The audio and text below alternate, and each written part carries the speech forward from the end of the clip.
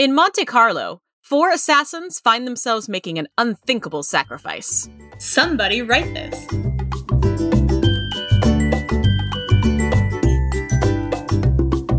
Hi, and welcome to Somebody Write This, where we use a random plot generator to give us an idea, and then we brainstorm how that could be a thing somebody might want to write. I'm Hannah. And I'm Bethany. As you may have noticed, Jenny is not with us today. She's not feeling well, so we went out and connected with one of our previous guests, Bethany McGill. You may remember her from the story featuring the cult in New Orleans in the wake of Hurricane Katrina. And so, Bethany, thank you so much for joining us for today. Not a problem. Awesome. And we also, as always, have another guest to help us with our brainstorming. So here to help us today is Eliot Peper. Welcome to the show. Thanks for having me. It's a pleasure to be here. Yeah, absolutely. So, Eliot, I found you because I read one of your books, actually. So I'd love to hear, as a writer, as somebody who is producing stories, what kind of stories do you really find yourself motivated to tell? Are there genres or themes that seem to come back over and over again that you really love exploring? I think, what's sort of interesting is I think about genre more as a reader than as a writer. Okay. And so when I'm approaching a new story, mostly what I'm thinking about in my head is effectively I go down like internet rabbit holes about things I'm interested in. So, if something sparks my interest, because maybe I hear it on a podcast, I'll sort of unabashedly just read everything I can about it and squeeze sort of the last milk out of my curiosity. And that winds up being the material that like any news story comes from. And when I approach telling a news story, I often have like many, many, many ideas. And there's sort of like, I don't know, if you were preparing a big meal in a kitchen, you could go about it by having like a really strict recipe that you're great at following. And you can also go about it by just opening up the cupboard, seeing what you have, and trying to put those ingredients together to create something fun and delicious. And that's sort of what I go for as a writer. And so I think that what's sort of funny is that although I don't think about genre as I'm writing, my books all like they're all sort of near future thrillers. They're sort of speculative science fiction stories that riff on the present, sort of often a few years or decades out. And they're adventures. They're fast paced, they're page turners, but they also have a lot of ideas woven through them. But what's that like, I don't start thinking about the genre piece of it until we're actually in the design process. So like after the manuscript is done and we're like working with the cover designer and the marketing team and all of that stuff to try to say, hey, how does this story fit into the larger culture? Right. Yeah, that makes total sense. I'm fascinated that, in a sense, you're doing all the research parts first. And that's kind of what inspires that. How does that, if you're writing about near future stuff, you're probably looking at a lot of, what is tech doing right now and what does this mean for us? So how does that influence any research that you have to do in the course of writing the story? Yeah, it's actually maybe less straightforward than listeners might think. So if I was listening to a writer talking about writing near future science fiction, I might imagine that they spend a lot of their time reading, I don't know, like technology trend reports or things like that. And like, I don't at all. It's more that I've actually always been a reader first and a writer second. So I read a lot. I read a lot of history. I find that actually reading history is very helpful for writing stories set in plausible alternate realities, whether they're in near future or anything else, simply because like historians have to come up with a theory of how the world changes. That's sort of what guides any history book, right? Of like what's the story of the overall history book?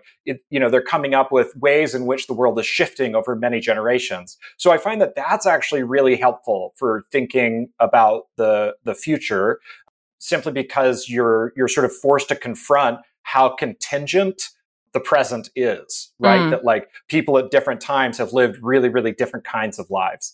So I actually read really widely, like history, poetry, a lot of fiction, and I read quite a bit of science, but not necessarily like, I don't know, futurists predicting technology. Yeah. No, that's interesting. That makes total sense. Do you have any particular books that you've read or authors or anything that has like particularly inspired you, or that you could say, well, if you like this this story, you would probably like my kind of work. Oh, sure. Yeah. I mean, many fans of my novels love William Gibson's books, Neil Stephenson's books, Hank Green, who's sort of a new writer, but he has a lovely duology that came out a couple years ago. So, I mean, if you like reading those kinds of stories, or if you like watching movies like The Matrix, you're going to dig my novels. Okay, cool. With that, let's head on into our brainstorming. So as a reminder, our plot that we're working with is, in Monte Carlo, 4 assassins find themselves making an unthinkable sacrifice. So I'm going to toss it to you first, Eliot. Like, what are the first questions or thoughts or comments that come to mind as you see our plot we're working with? So the first thing that comes to mind when I think about that, like, one sentence plot summary is that, okay, we clearly have this opening scene, like the world of Monte Carlo in front of us, and like the 4 assassins entering it, right? And so I think that we could have that like big scene setting moment where they're all coming in, they're all in, camouflage and pretending not to know each other, and they're starting to gamble with all the sort of rich playboys and playgirls and play everyone at Monte Carlo.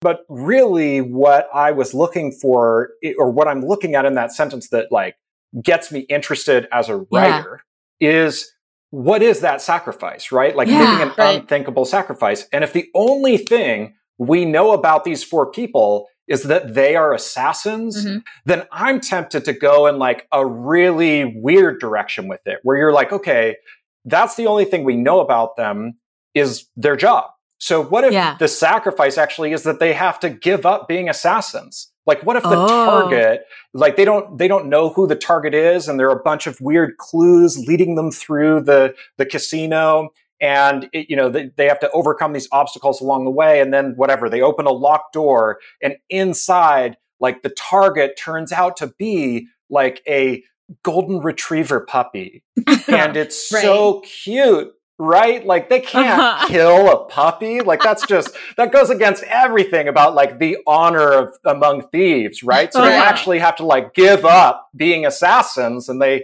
wind up, getting an apartment together and raising the puppy. There you go. I like the idea of the sacrifice being, them giving this up. I don't like, because that's interesting, because it assumes that, I'm curious about the back lives of all 4 of these assassins. Right. Do they all have like this strong, emotional commitment to this?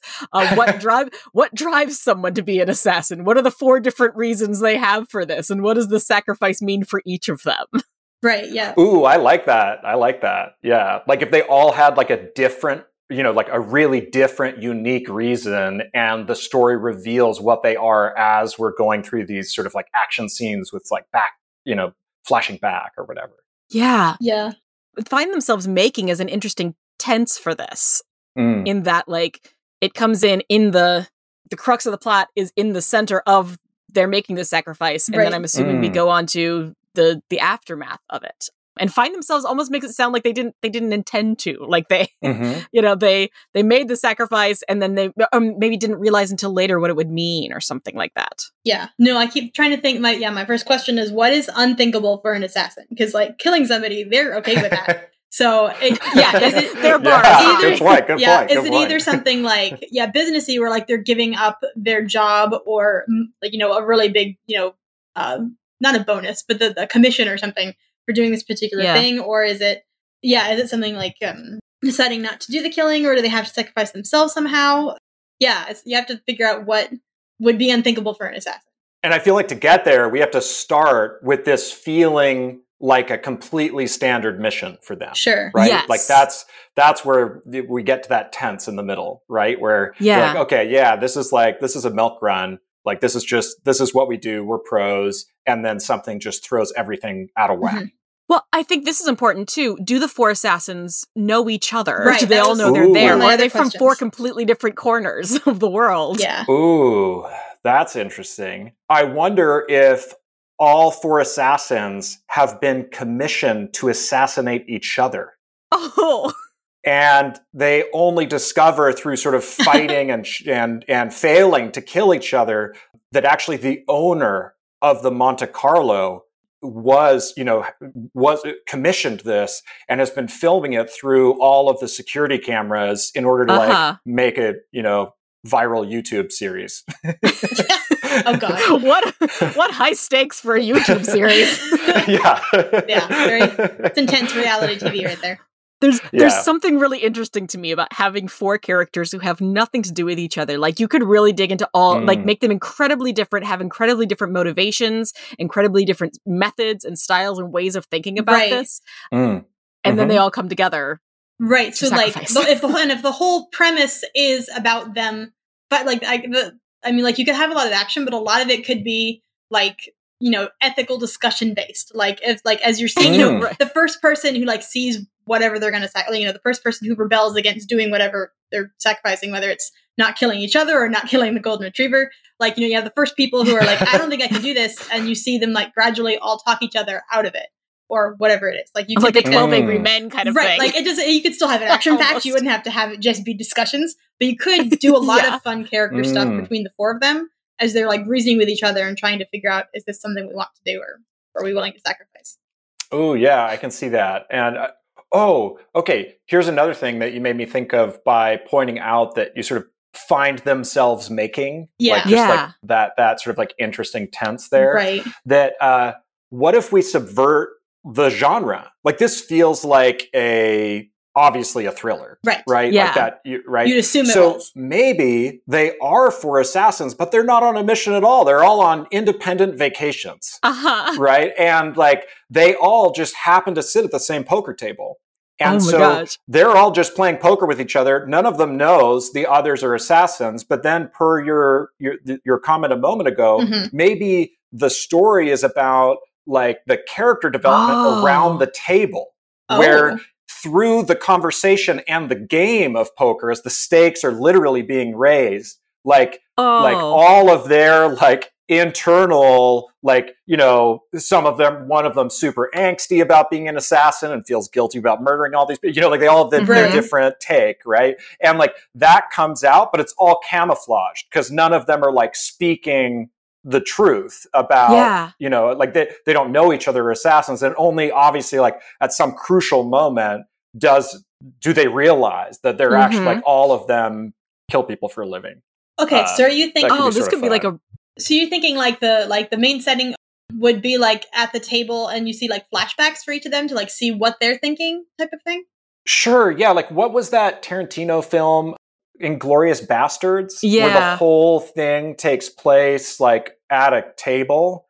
There's also a really amazing Dutch mystery novel. I think they might have made it into a movie too, though I haven't seen the movie. It's called The Dinner.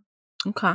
It's like 2 married couples having dinner at a restaurant, and the whole novel takes place over the course of their dinner, but there's this, like, sort of, like, gruesome mystery that they're all involved with. Interesting. But it, like, unfolds into backstory and then, like, folds back up into the dinner where, like, something is revealed among them around the table and then unreels into backstory. So you could, like, do that with the assassins, right? Like, they're playing the game and, like, we don't know, someone makes a comment and then we see why they made that comment or whatever. Sure. I am a theater nerd, so I am a sucker for a good one-room story. Yeah. Where you can, like, you can just have, like, this tight, taut script of these characters revealing little bits of themselves through their dialogue. Yeah. Oh, that's really fast. I really love that concept. Before we get too much further down the rabbit hole, which I really love, we're going to get ourselves a title. Oh, right. Which may throw everything out the window. We'll have to see. Our title is ambiguous, but workable. Our title is Alice Malkin. Oh. So we have a name. I thought the title was ambiguous but workable. I was like, this is great. What an amazing title. That's the subtitle. Alice Malkin, ambiguous but workable.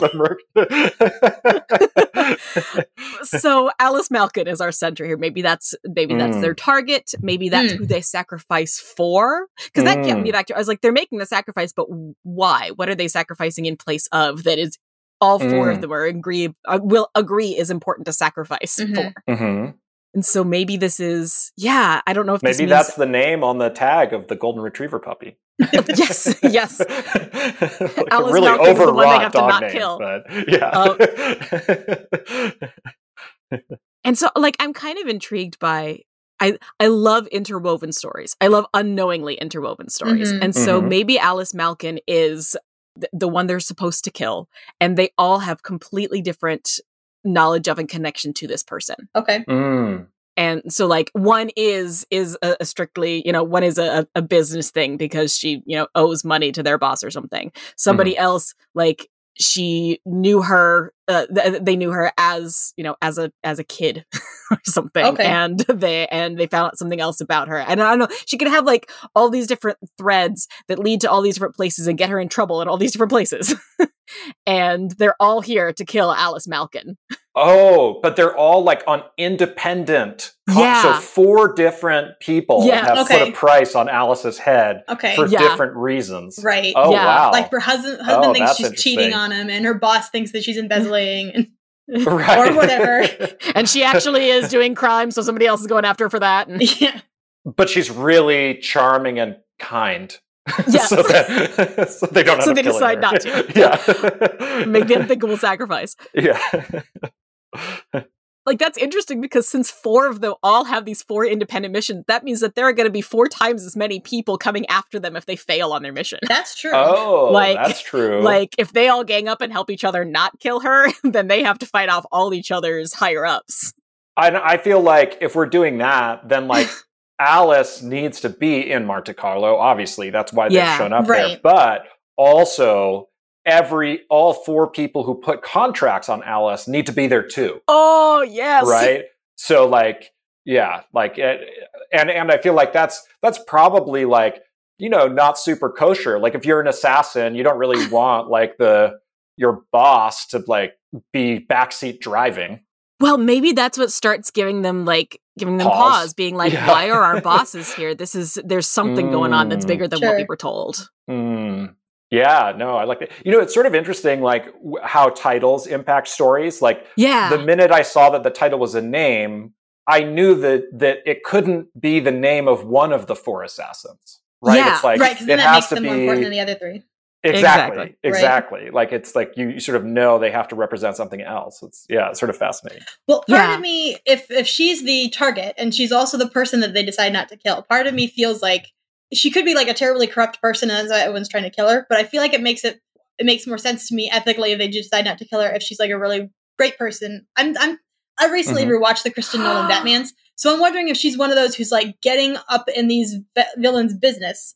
And so they're all trying to kill her, and then the 4 assassins realize that she shouldn't die or something. So we don't have to go this route. Sure, but it could be a time travel thing. Oh, she could be going to do something in the future. Okay, that is going to upset all these people, and they have gone to the past and hired people to go out and get and get rid of her. Oh, that could be interesting. So it could be even that they can't even find that they can't find reasons for what they said she did. The reasons that they said she needed to be killed don't exist because they haven't happened yet. Interesting. Oh, I see. So if they're trying to find evidence for it, yeah. So like if they start doubting and they start being like, well, let me see, and then they're like, I don't think she did this. Okay. Like that could be like poking a hole in the boss's stories about what to do, and we don't have to go that route. I was just like, oh, but that's always an option. Yeah, I sort of like what you said about how, like, that she isn't evil, right? Like, in a sense. So, like, if we think this through, right? Like, who hires assassins? I mean, like, not the good guys, right? No. So, if the people hiring the assassins are, effectively are antagonists ultimately, even though they start out as like employers, right? Then it would be really interesting if, like, Alice, rather than having done bad things, or rather than, like, I don't even know, like it would be too on the nose if Alice was some kind of investigator, right? Like, it would be just like, okay, that's like straight up. But I feel like it would be like it would be sort of like interesting if Alice was maybe like a life coach who was who like specializes in trying to get like supervillains to like change their ways, but like but like Tony Robbins style, right? Just like sort of like silly, but like inspirational, and like definitely comes with like a juicing program. And like the villains like maybe fell off the juicing bus, right? Like they couldn't like keep up with the program, or they like resent the pressure. You know, they're starting to feel guilty, and they're like, what the hell? Like, I didn't get into this, you know what I mean? And so like that's why they want her killed. And then Alice, of course, in the end, like not only like first of all, with all of her inspirational life coaching, wins over the assassins so that they don't kill her. And then together they win over the bosses who put a price on her head in the first place. And they all live happily ever after. Yeah. So I really like the idea that she has influence, but isn't necessarily somebody who's doing things herself as much. Okay, yeah. So landing back on the find themselves making. So they don't intend to do this. So I'm wondering, are there 5 assassins? And one of them talks them out of it. And then they realize only after how big a deal it is. And that they may have just changed, you know, everything and let this person back.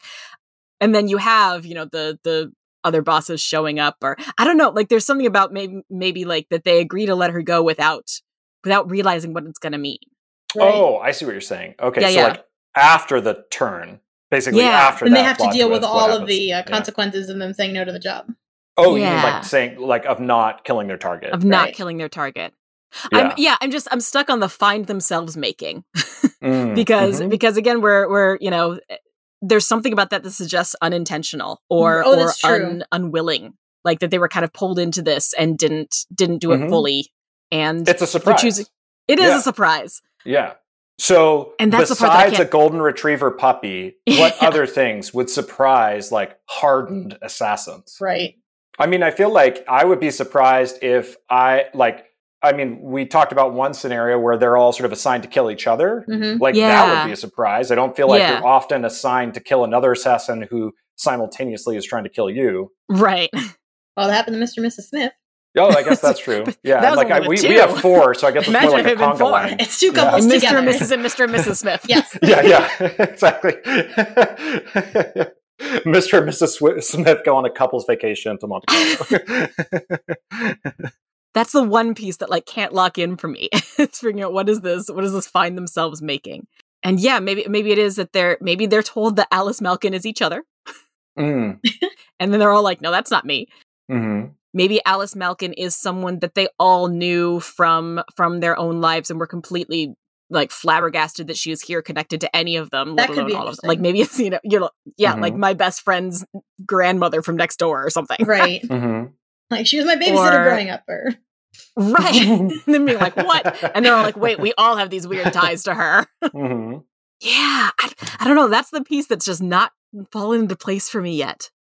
I mean, maybe it connects. I mean, like we've sort of taken the setting for granted, but maybe there's something there where like if that opening scene has our 4 assassins in some form, like effectively gambling, what if whatever the game is that they're playing actually like impacts the plot, right? Like I don't know, like I mean, this is like obviously not the right idea, but like, you know, you're flipping over cards and there are faces on them, and people don't, you know, like that's somehow part of their assassination plot. But like I could see that yielding surprise because you have this like weird chance encounter that goes on to like shape the rest of the story.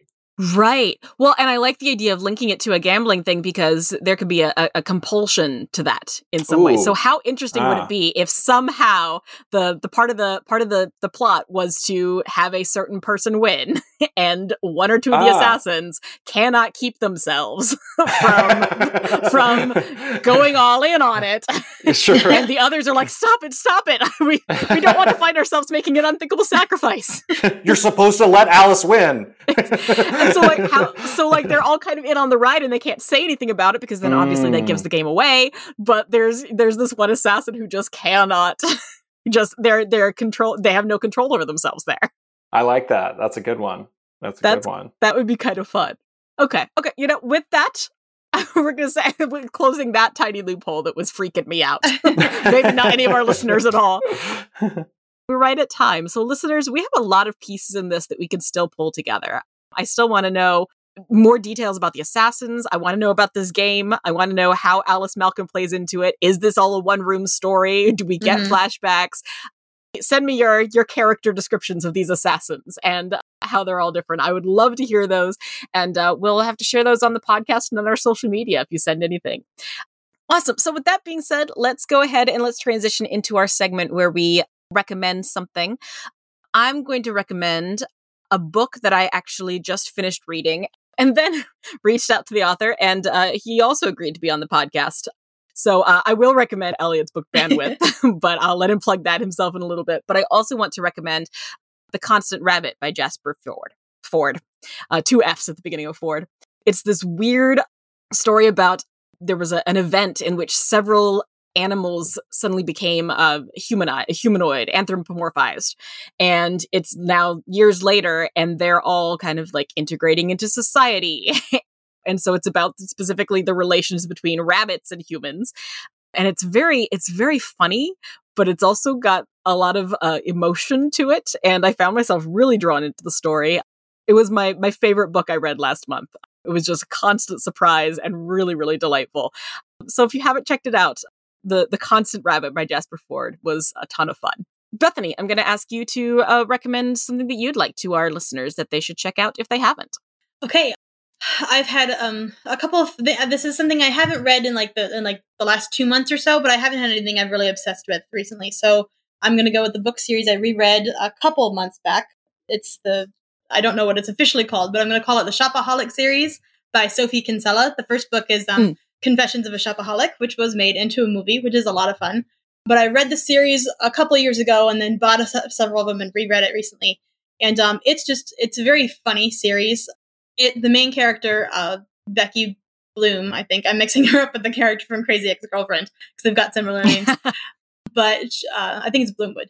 She's super spunky and she's a lot of fun, but she gets herself in a lot of trouble all the time because her biggest thing in the movie is shopping and getting herself in debt, and then she just takes her bills and hides them under the bed and forgets about them and chooses to ignore them.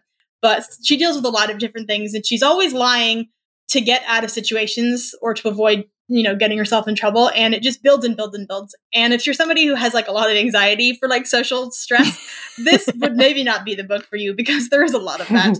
But it always ends very happily by the end.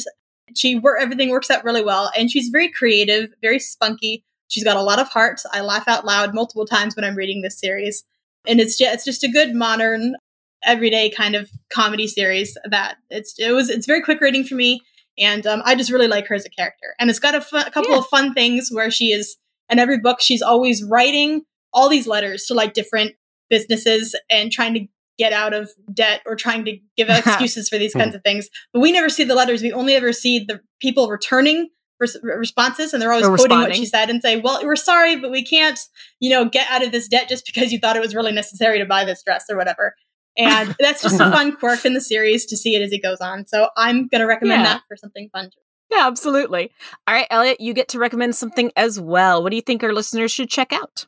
So this is a new favorite. It's a novel I just finished, and I absolutely loved it. I adored it. And I also think that if you listen to this specific podcast, this is the book for you for this summer. So it's called Tomorrow and Tomorrow and Tomorrow by Gabriel Zevin. And it's about 2 game designers. And it follows them from when they're like kids growing up in LA. And then, as they sort of move around the country, and the whole story tells how they make games together over the course of their lives. And the wonderful thing about this novel is that it really lets you inside both of these 2 friends' hearts and minds as they're going through the creative process. And I have never read a novel that dramatizes a creative partnership in such a compelling, moving, inspirational and thoughtful way. So I think that if you like stories and then you also listen to a podcast where you're sort of like seeing people live, like trying to create stories together, boy, like this novel is like right up your alley. Like it really lodged in my heart. I adored it, and I won't be forgetting it anytime soon. That sounds awesome. I have never heard of this. I will definitely have to add it to my read list because that sounds awesome. Before we go, Eliot, we want to make sure that you can plug any of your own stuff. So social media or website or current projects, whatever you want us to know about. Where can we find you? Oh, sure. Yeah, I'm easy to find. If you Google my name, Eliot Peper, everything will pop up, and you can find everything you need on my website. I send a reading recommendation newsletter that if you liked those recommendations the three of us were just giving, you'd probably enjoy it.